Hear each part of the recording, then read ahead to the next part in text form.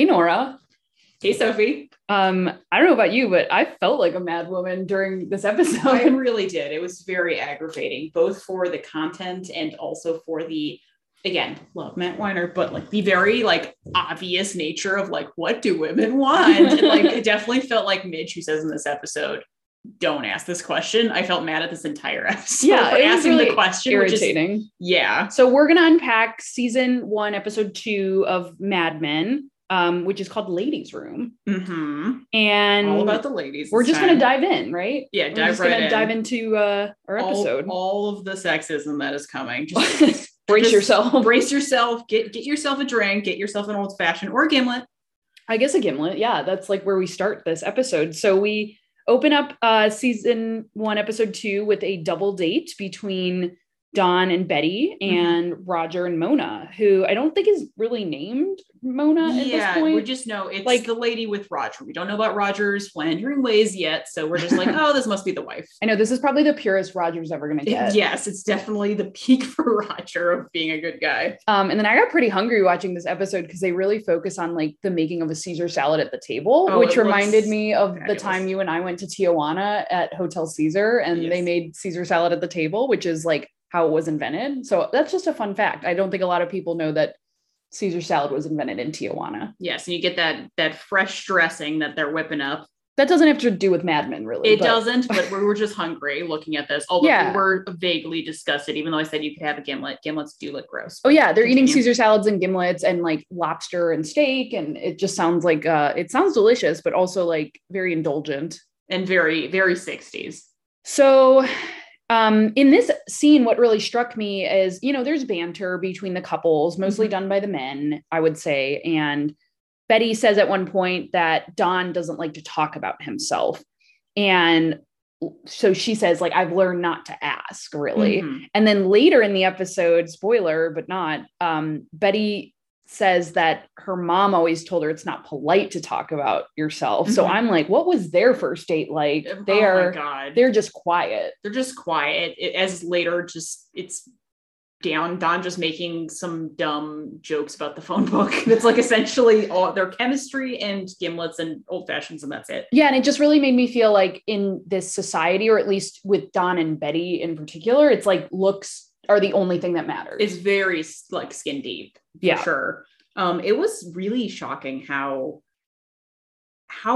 strong Don was. Like, I will not say anything about himself. I'm kind of surprised. Like, he doesn't have like, either he's trying to get people to not dig, or do you mean like ever? Like he never talks about himself ever? Yeah. He's just like, do you have a nanny? That's a very innocuous question. He's like, think of me as Moses. I was a baby in the basket. Like, he doesn't have any background to like say. He didn't learn about the actual Don Draper at all. Like, I just was really surprised. Like, we know, of course, he's very secretive about his past. We know why, because we've seen the series, of course, but that's true. Yes. So strong. Like, he came on so strong and aggressive. I was like, this is your boss, man. And poor Betty, you could see it really bugged her. It was embarrassing. It was frankly embarrassing for everyone involved, how much he was not going to talk about himself. Yeah. I mean, like, I think once you get past the surface level of like how beautiful, like, Don and Betty are, it's really like, it's very sad. It's very deeply sad. Yeah. It's just like, a nothing burger of a conversation. Well, we learned in this scene that Betty's mother recently died, which honestly, like, I kind of forgot about as the episode went on. But she actually goes into the bathroom and her hands are swelling up and she feels like she can't really like grab anything. Yeah, they're numb. It's really distressing. Yes. I was kind of interested in this scene. I also forgot that her mom had recently died at the beginning. And I was curious, when did her hands start being numb? Was it linked to her mom dying and sort of? I think that was the implication. Yes. Yeah. And it seems like there's an implication. And that means it's both an upsetting thing, but it seems like a lot of this is tied to like suppressed, emotions, feelings about the life being very, very like ephemeral, for lack of a better word, very fragile. Yeah. The safety that she has, and also very hollow. And it was really interesting that it's linked to her mom dying, because what was it about her mom being alive that kind of kept her from having the spiral that we're seeing, just the beginning of Betty's spiral? Yeah. And I mean, like, how horrible is it that like 3 weeks after your mom dies, your husband is like, let's go out to dinner with my boss. And she's like, has to say yes, you know? Yes. And then she has no one to talk to. Right. She just brings it up to Mona, who's met her for the first time, and Mona just stares at her. It's rough. This is also maybe love Betty, but like the peak of Betty empathy, just going back, man, Betty just has a bad role in this. Yeah. And life. I think like over time, like kind of how I talked about Peggy in the last episode, I really didn't like Betty in my first watch of Mad Men, but the more I rewatch it, I just feel like she's so victimized by this like cookie cutter society, you know, and she's checking all the boxes. She's wearing her pretty dresses and doing the dishes and having kids and being a wife. Very much feminine mistake. Yeah. So that's irritating. But we also, one of my favorite scenes in this episode, it was right after this double date. We're in this like classic 1960s car scene. Like, there's no seat belts. It's a giant ass car. And Dawn is just like holding Betty, and it's like very sexy on the surface. Yes. But she's also about to like hack and throw up. Yeah. She's like, I don't feel so good. Again, like flashing lights, like she's not really happy with the surface thing anymore. She's kind of getting to her over time. Yeah. So there's not too much to say about it. I just felt like it was very like Matthew Weiner flexing a period piece image. For sure. And I also, just these little things that always stand out to me. Later, Dawn and Betty again are looking fabulous and really attractive in bed. They're so hot. And they really are. And then Betty was kind of saying, you know, it seemed like an invitation for you to open up, that Roger was asking you questions. And then she says, did you have a nanny? And then Dawn says, of course not, kind of at the start to sort of shirk it off. But I was like, why of course not? Maybe because he got with her when she was in the fur company and he was like just an underling. But I reminded me of a time where he wasn't rich. So she actually did probably see past the veneer a tiny bit. That's really, really perceptive. I didn't really pick up on that. I really wish there was like honestly, I would watch a Betty and Dawn's younger years, even though we know it ends in tragedy. I'm just fascinated with that idea. Yeah, we have some like glimpses of that in future episodes. For sure. The only other thing I'll mention with this first scene too is like Dawn falls asleep and Betty asks him, like, you know, weirdly endearing and creepy way, I thought both. She asks like, who's in there? Yeah. And you're like, I'm like, that's your husband. Yeah. You're asking that now, and you must be thinking it the whole time, but you've had 2 kids. You've been together a while. But I guess that was just the standard those days. Yeah. So next scene, we cut to the office, and it was just chaotic. Like all of this office stuff going on. We learned that the creative team is working on an ad for a spray deodorant, which was very innovative at the time. The way of the future. Then, they had that line where they're like, the man who has uses the spray deodorant, man of the future, he refers vodka to scotch. I was like, vodka is the future? Like, question mark? What is that coming from? They list all these arbitrary things. Yeah, and that all don't seem futuristic to us now. And then they like haze Ken. I wrote down rapey Ken scene. It's just like very creepy. Like they're like, who smells the worst in here? And then they just you down and force you to wear deodorant. Okay, dude. They like take his shirt off too. It's like very aggressive. Yeah. And then Bert Cooper comes in and comments on it. The Navy attitude. This is our first scene with Bert Cooper, who's the head of the agency. Gotta love Bert Cooper. I love Bert. And they just like, I think what really solidifies my love for Bert Cooper is the shot of him not wearing shoes ever. I was just about to say, like, that's the way the pros do it. I would not wear socks at my job if I could. I mean, it's just it's like really cool and also a little anal. And I'm like, I don't know what that. It's really a power move too. It's weird. It's like subtly a power move. It's just such a great like personality trait. For sure. There's also little like glimpses talking about the Nixon campaign, right? This is all again just exposition of the time, I think. And then all the side characters like Harry, Ken, and Paul, who are just like the frat bros in the office. They take out Joan and Peggy to lunch. I think this is like Peggy's 2 weeks in the office at this point. So we kind of have a 2-week jump from the last episode. That would be my guess as well. And it's weird because they like present this lunch opportunity, but then Harry's like, I'm a married man, but then he ends up going to lunch. Yeah, which is like weird. Checking Peggy out later, which is very strange. And this extremely aggressive lunch where they suggest there's another option, we can pay you to Peggy, like basically implying they'll pay her for sex. It is not subtle. It is not subtext. It is text. And Joan is just kind of laughing through her cigarette. I don't know how to feel about Joan at this point. She's kind of not really helping Peggy, but she's also at the peak of her. What did you say yesterday? You were ego. Like bitchy period. Yeah, her bitchy period, her ego, which is like, she can back it up. She's a badass, of course, but I just think they really are portraying her as like, she's from Manhattan and gets what's going on, you know, and Peggy is the opposite. Yeah, for sure. The only other thing I'll mention with this scene before we cut back to the Draper residence is we also learn that Peter Campbell is on his honeymoon in Niagara Falls, which he sends a postcard to the boys being like, the wettest place on earth. And you're like, okay, we get it. Yeah. Jokes.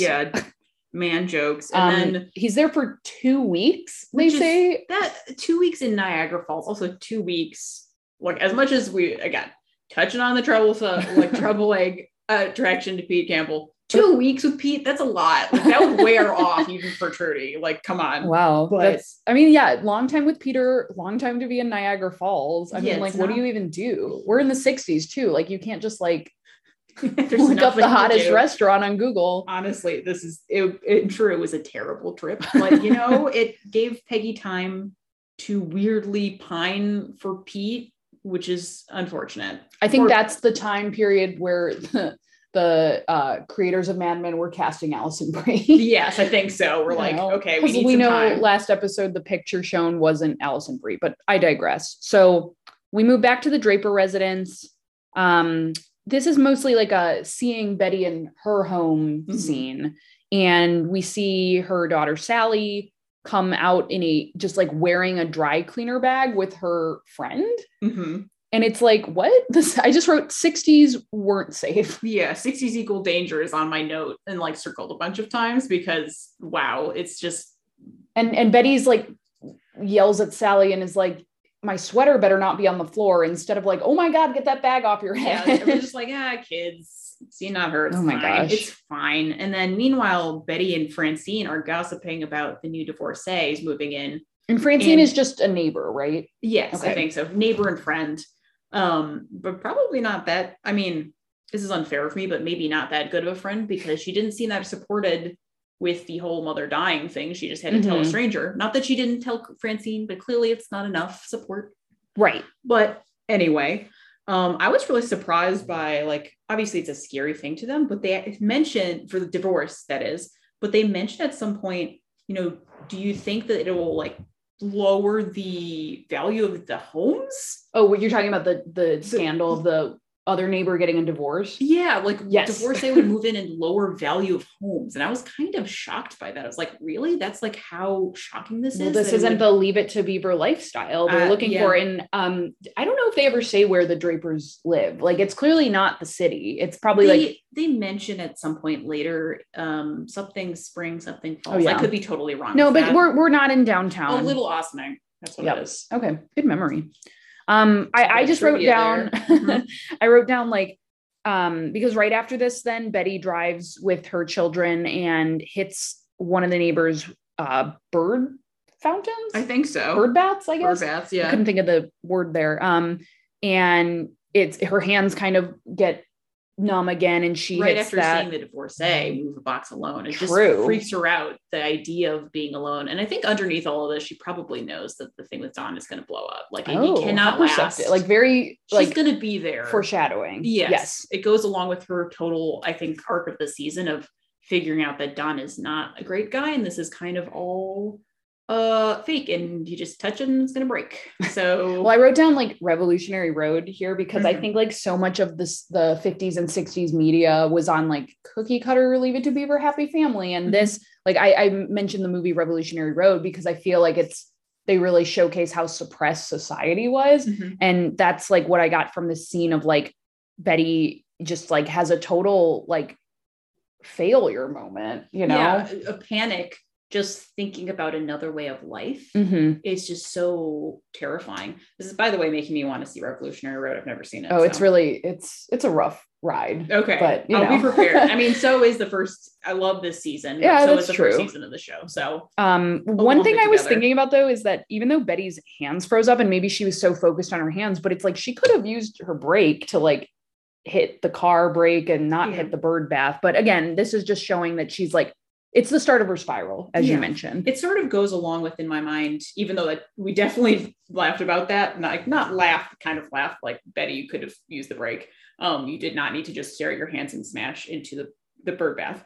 But it did go along with this whole episode in my mind about the idea of needing psychiatric help or something being wrong with you, like different from what it's supposed to be, being so scary. So it's more like the idea that there's something wrong with her is so disturbing, rather than she can't function because her hands are numb. Like it does seem like a scary thing that she crashed, but it wasn't like she couldn't be functional. It's more like, oh my God, you are not, again, cookie cutter, you're fine, wife mode. It's really sad. It's very sad.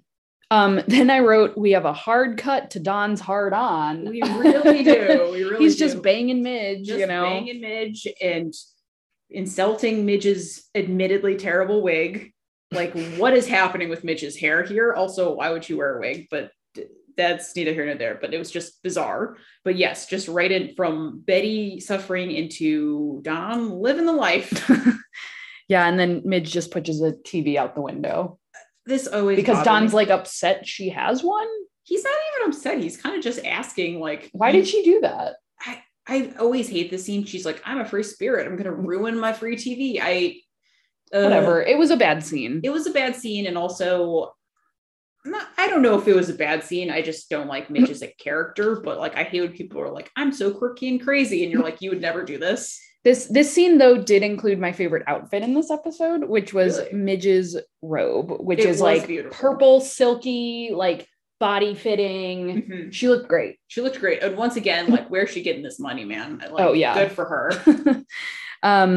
So then we're back at the Draper residence. We have a shot of Bobby number one. Bobby number one is introduced. Bobby's the most useless character in Mad Men and gets recasted about 10 times. For sure. I think they even joke about it, about he was Bobby number 3 at summer camp. I caught that in my last rewatch, that they definitely do it. It's definitely an inside joke. Yeah. I feel like with the company. Well, none of the boys look alike anyway, but we meet Bobby 1, and Don comes home from work and has like zero concern about the car crash and only asks about the car and doesn't really like ask about how the kids are doing. It's all very weird. Yeah. And this just kind of unveils a lot about like the perception of psychology in the 60s. And I think this is also the first time in this dialogue Don calls Betty Birdie, which is like very endearing. Yes, it's very cute, but also is, as we'll see in Shoot, a later episode, one of my favorite episodes, kind of like you're a birdie in a cage, kind of also like the issue with calling someone something like that. Reminded me really much of like, it's called Dollhouse, where he says like my little squirrel. Like, it's cute, but it's also like really creepy. Do you mean the Hulu show? No, I'm talking about the not that's Dollface, but that's like the same idea. She's like, don't call me Dollface. Yeah, it's Dollhouse, like the play, Ibsen play. Okay. Anyway, going off. The only other thing with this scene is like, I felt like there was a callback to the previous episode with like ads create happiness or whatever he says. And he's asking Betty, like, he's like, I thought you were happy. And it's just like happy is like, what is that? And what is that in the 60s is very much at play here. Yeah. Once you become secure, it kind of like frees you up to realize like, this is all pretty hollow, which I think kind of goes along with the whole theme of the show across all the characters.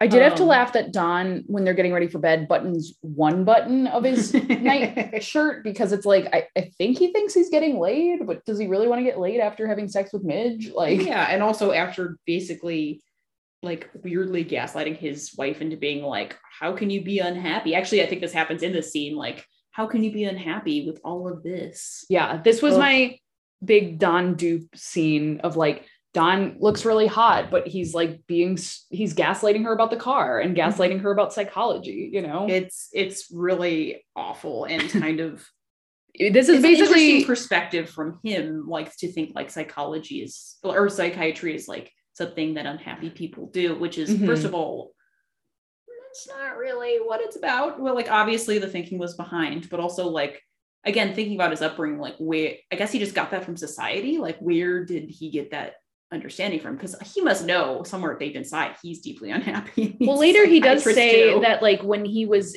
in, you know, the war, there was a therapist on site or something like that, and he was the gossip. So like if you're sharing your deepest, darkest secrets to someone and then they share it, like that's going to ruin your perception of it. So that guy was just a dick, you know? And I guess it goes along. I just realized like with the beginning, like he doesn't even want to share anything about himself. So it's probably threatening to think that you would ever divulge anything about what you're thinking. Because like that's a cage in his mind. Like you never let that information out.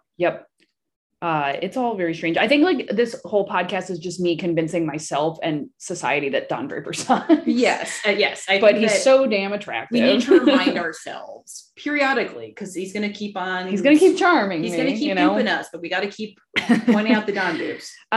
So then we're back at the office and we're going, we're watching all the creative team come up with this ad for the deodorant spray. Oh my God. They did. I have to say, Don was not wrong. Like all these ideas are terrible, where he's like, I actually like their idea. They talked about like, you know, an astronaut using this as like the future of deodorant. So let me clarify. I think that part was okay. I think that the response to criticism, which is definitely something that like seems very feasible, very real in my mind, that you're like, but like, you don't want to let go of the idea. But at one point they're like, well, he's upset. I don't know why. This is one of my favorite lines. Paul is like, I mean, this, he's like, so bad. I like this. This was one of my favorite lines. Paul is like, because in the picture that Sal drew, it's like the astronaut is upside down and he's holding the deodorant can right side up. And Paul's like, I mean, in this one, the can's right side up and the guy's upside down. And you're like, so that should work, right? It's like to listen to your mom's feedback. Yeah, Paul had my two favorite lines in this episode, because later he also is walking Peggy around the office and is like, this is my favorite media whore, radio. Media whore.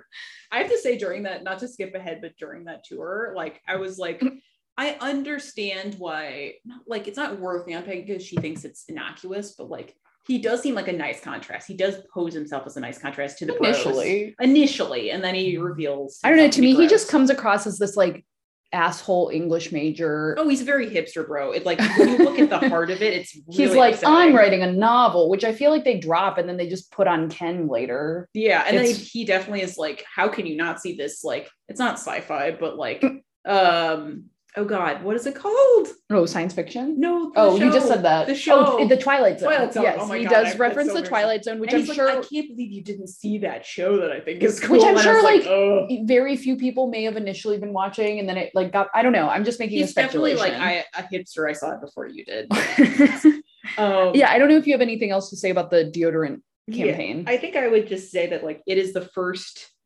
instance, one of many of.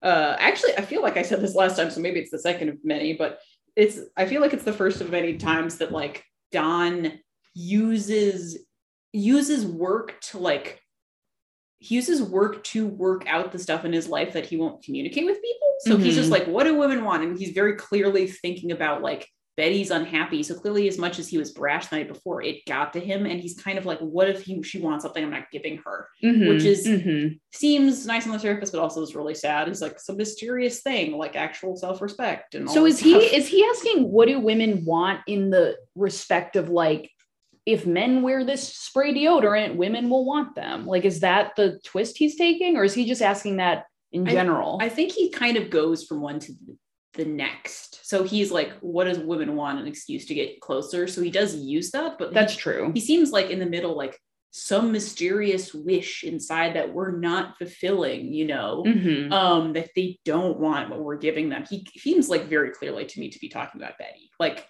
which is, I think he did this a lot during the series. So just to point out, first of many examples of him, you know, work-life balance. I think we were talking about this yesterday, Sophie, like, work-life balance for him is really bad. So this is, we had life percolating into work before. Now we have our work percolating into life before. Now life is percolating into work. Yes. So it's that's very true. Anyway. I think the only other thing I wanted to mention just about The Office is I love the fonts on the doors. Like there's like a quick so good. Like shot of Peter's name. And I'm like, oh, I love this font. I love the way it looks on the door. Like this agency is sexy. It's a sexy agency. you know, very cool, like for sure space. Well, what's next? I guess we're back at home, right? After this scene. So I think actually Dawn first confides in Roger too. Yes. It's like, okay, continually like, what do women want? And I just wanted to point this out because this is my favorite line. As much, all my lines are basically what make me laugh. I promise I'll do some serious ones for the listeners. I mean, that was for me too, about like radio whore. So that's true. For this one, my favorite part was when he's like, what do women want? Dawn says to Roger, and Roger just goes, who cares? And drinks like a swig of whiskey. It's just so on the nose, but he makes all of the subtext of everything all the men were saying into text. And it's just, yes, that's refreshing. Roger's a jerk, but at least he's straightforward with you. He'll just tell you right. Oh, I love Roger, but yeah, I think that actually makes him endearing. It's like, yeah, I was like, at least you're saying what everyone's thinking, and you could just like kind of I feel like if you could sum up the episode in 4 words or a couple of words, not 4, I can count. What do women want? Who cares? Like, that's the whole episode. Do we want to mention the candy pink stove as well? Yeah. So Roger says, it was a decent line too, that Roger said about psychiatry, this is, this psychiatry is just what wives want. Now it's just this year's candy pink stove, which made us realize, oh, candy pink stoves used to be a thing. And actually on that point, I actually sounds adorable. It sounds kind of adorable and would look really cute or terrible, depending on the kitchen. Yes. I thought this was also interesting that this was another example of Don kind of using his home life again. That just like you said. Yeah. And he, it brought me back to the beginning when Betty said, I think Roger wants you to open up, Don. And then Don opens up a little bit sort of in the scene, but about Betty. He doesn't do it about himself. He opens up about so true. So he kind of uses Betty to open up and get closer to Roger, because it does seem like it gets him closer to Roger, but to avoid talking about himself, which fuck you, Don, but also kind of interesting that he's never going to take that in with what Betty said, but then kind of used her too. Very perceptive, Norah. This is what happens when you watch like 15 times. You notice these little things. You create these weird little theories. So now we're back at the Draper residence again. Don comes home and Betty's like, cold lamb sound good to you? And we were like, no, that sounds disgusting. All the food in the 60s was so bad. Yeah. I think the kids are eating fish sticks at one point. Except for, we can't forget, our Caesar salad at the beginning. Oh, that looks, very true. That looks really good. I mean, that's like something people still eat. Yeah, that's true. And then timeless. I wrote, because Don gives Betty this like very beautiful watch bracelet, and I was like, jewelry will help your psychology. Yes, this was my Don dupe, where I was like, very nice on the surface, but also shut up about your problem. Like, here's the thing you want. Yeah, I mean, I'm not saying it's not a nice gesture. It's a nice gesture. It's very clearly standing in for something else. Yes, he's like, this is what you must want. Watch, because he asked people and all the men had no idea, and Roger even said, who the fuck cares about your wife's problems? And this was the saddest part of the episode for me, where Betty was just like talking about and very much replaying she's replaying the accident in the car, and she's like, what if Sally got a scar on her face, which she thinks is worse than Sally even dying from the car accident? Yeah, it really gets down to her fear of just not being stable in like this life and being alone, because she's alone. Like, what if Sally got a scar and she was alone forever? And I'm like, that's such a projection. For sure. Oh, it's so sad.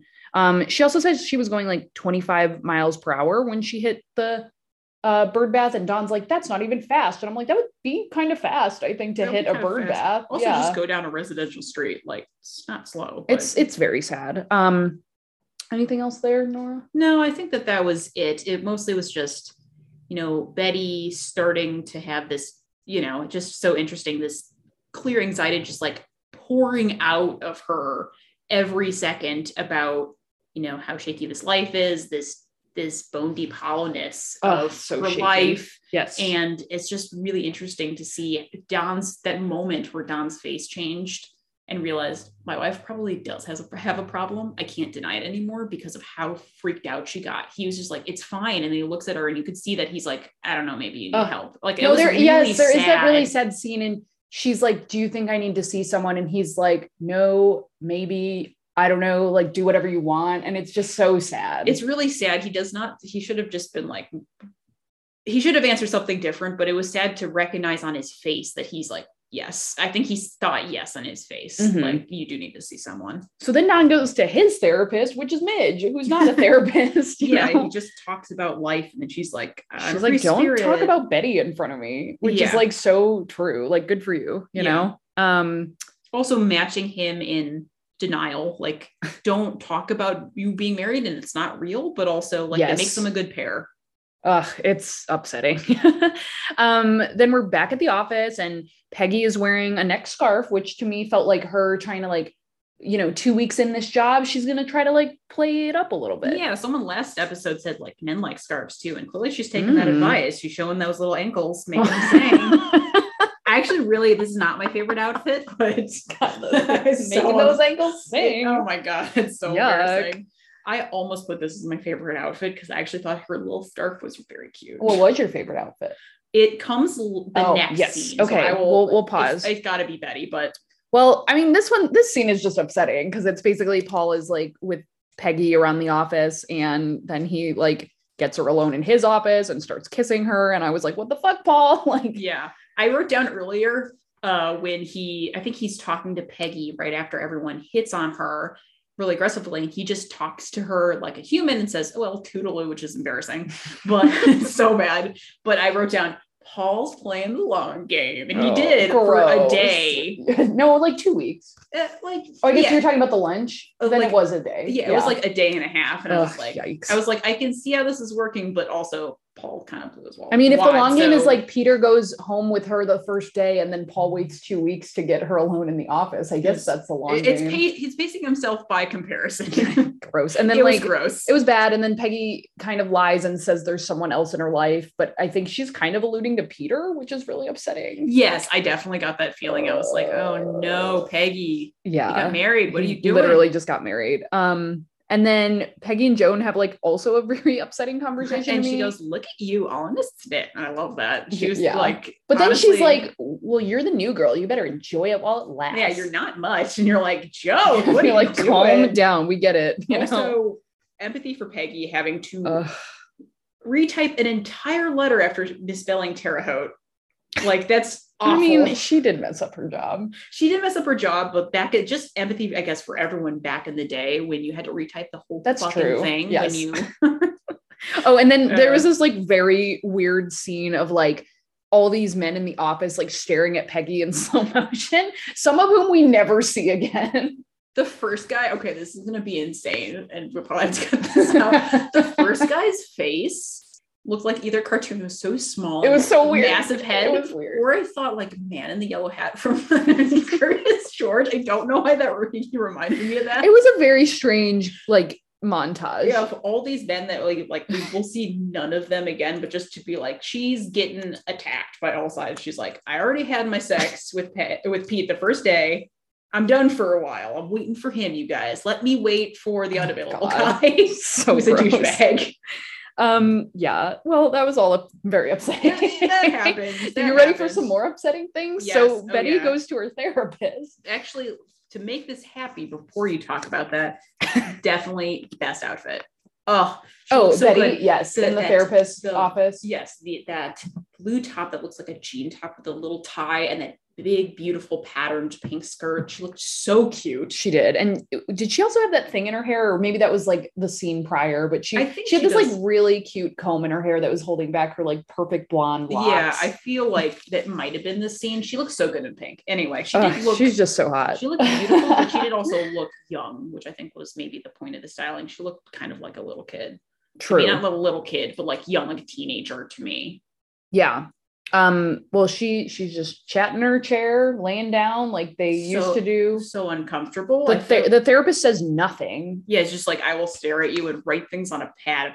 If I went to a therapist and they wrote things down on a pad, I'd be upset. But digress. She also, one thing that really struck me in this is she takes off the watch in the middle of talking. I didn't even notice. She takes it that. off. She puts it on the table. Oh my God. It was really striking to me. Yeah. Wow. But it's very subtle. Like you're like, oh, I'm going to take Dawn off and talk. And do something I'm not used to doing. And it was probably bugging her because it's signified something to her. Man, that was a really good catch. And it's just, again, pouring out of her this anxiety, this truth that she's going to discover at the end of this season. She just already knows that's there. I feel like. Perfect storm. So anyway, after that, we're back with Don and Midge, and he's asking, like, what do women want? And then he says, like, you know better than to ask. And I'm like, oh, Don, I'm like in love with you. Yeah, I'm like, I kind of rolled my eyes during that point. I was like, oh, that's a good line. Fine. Yeah, we'll let you have that. We'll let you have that. And then is this a scene where he's just like clearly flexing his creative ideas, and then Midge is like, oh, this is the ego we pay you for. This is the ego that I'm like, do not stroke him. You know? Like he's fine. He's good enough at stroking himself. Yes, that's definitely the scene. And then how often is he seeing Midge? It's like, oh my God, it seems like a lot. Yeah. It's weird that she's going to fade off. Well, if this is like Rachel the next day, it's been like 12 hours. Well, really, no, I'm sorry. He spent the night. But he spent the night with her, remember? Yeah, that's true. So this is the same day, but I'm like, okay, like, doesn't your wife who just went to there, I don't know, maybe the time here is a little wonky. He definitely spends the night. It's a big part of his life, and it's just so strange given that one, it's not one of the mad women that we remember in this series. Yes. And also just, again, flashing lights of, upon rewatch of, Don uses sex to soothe himself. Especially when he's not doing our things, Yeah. So then the last scene really is like with Betty and Don, and they go on the worst date ever. Oh my God, pat me groin. And they're just like, they're eating like, well, I know Betty gets potato au gratin, but she also gets like a tomato juice to start off the evening. First of all, it looks like the exact same restaurant that they were at the beginning, which I thought was kind of weird. I was like, well, is this supposed to be a parallel? And also, it may just be sets. Honestly, that's probably what it was. There wasn't a budget, and it's the same set. But I'm also like, okay, if they're in like a small town outside of New York City, like how many restaurants are in this town, right? Yeah. Like maybe this is like the big date night spot. Well, my idea was like, it was, were having dinner in the city after she went to the psychiatrist in the city. I'm like misremembering that. But either way, I think it's like striking that the seating is very similar. Like it's very like cozy booth, like circular, Yeah, it's really distinct, which is what I noticed. Very 60s, you know. So they're at dinner, they're talking about nothing. And then after dinner, Don talks to the therapist on the phone, which is so upsetting to me. And the therapist is like, your wife is very anxious, Yeah. And he's like, oh, interesting. Don's like, oh, okay, I can solve this problem. Thanks a lot, Don. And then just very obvious kind of swing to just stare at the stove. Oh, the stove. They're so good at filming this house in the series about like, I give credit to my mom. My mom said this when we first watched it, that they have good imagery of the house and particularly Betty in the house and how lonely she is. It's just like empty frame. Yeah. And you said this yesterday, you were like, it's a callback to that candy pink stove, which is just like a placeholder for psychology and like happiness and perception and image and all this stuff that we're talking about in the episode. The kind of hollowness of this life. I definitely felt like this. I like this episode a lot, even though it seemed like an introductory and setup episode. And just one other thing that I circled and I didn't get to say from a past scene. I feel like this whole episode can be summed up in 2 quotes. My favorite quote, of course, from Roger, what do women want? Who cares? So that's the men's side of things. Ba-dum-ching. Ba-dum-ching, exactly. Roger is all about the ba-dum-chings. But then on the women's side, I thought it was really sad, but also, I guess, kind of well observed that Betty, her last line in the psychiatrist office was, we're all so lucky to be here. Which is really from the woman's side, like her thought of like, we're so lucky to be stable and have men who provide and to be able to get the candy pink stove, be able to get what we want and have this stable life. And also beyond that is like, it's not just, we're all so lucky to be here. It's like, then what, after we're lucky to be here, then what is your life? I thought that like, that was really that, at least that phrase really encapsulated what I thought Betty was thinking this entire episode. We're also lucky to be here, that anxiety, but also like, what what next? What's behind that? Anyway, well, the next thing is the deodorant of the future. The deodorant of the future. That's what men want next. Yes. Their candy pink stuff. Yes. I think that's a good note to end on. Yeah. Until next time. Until next time.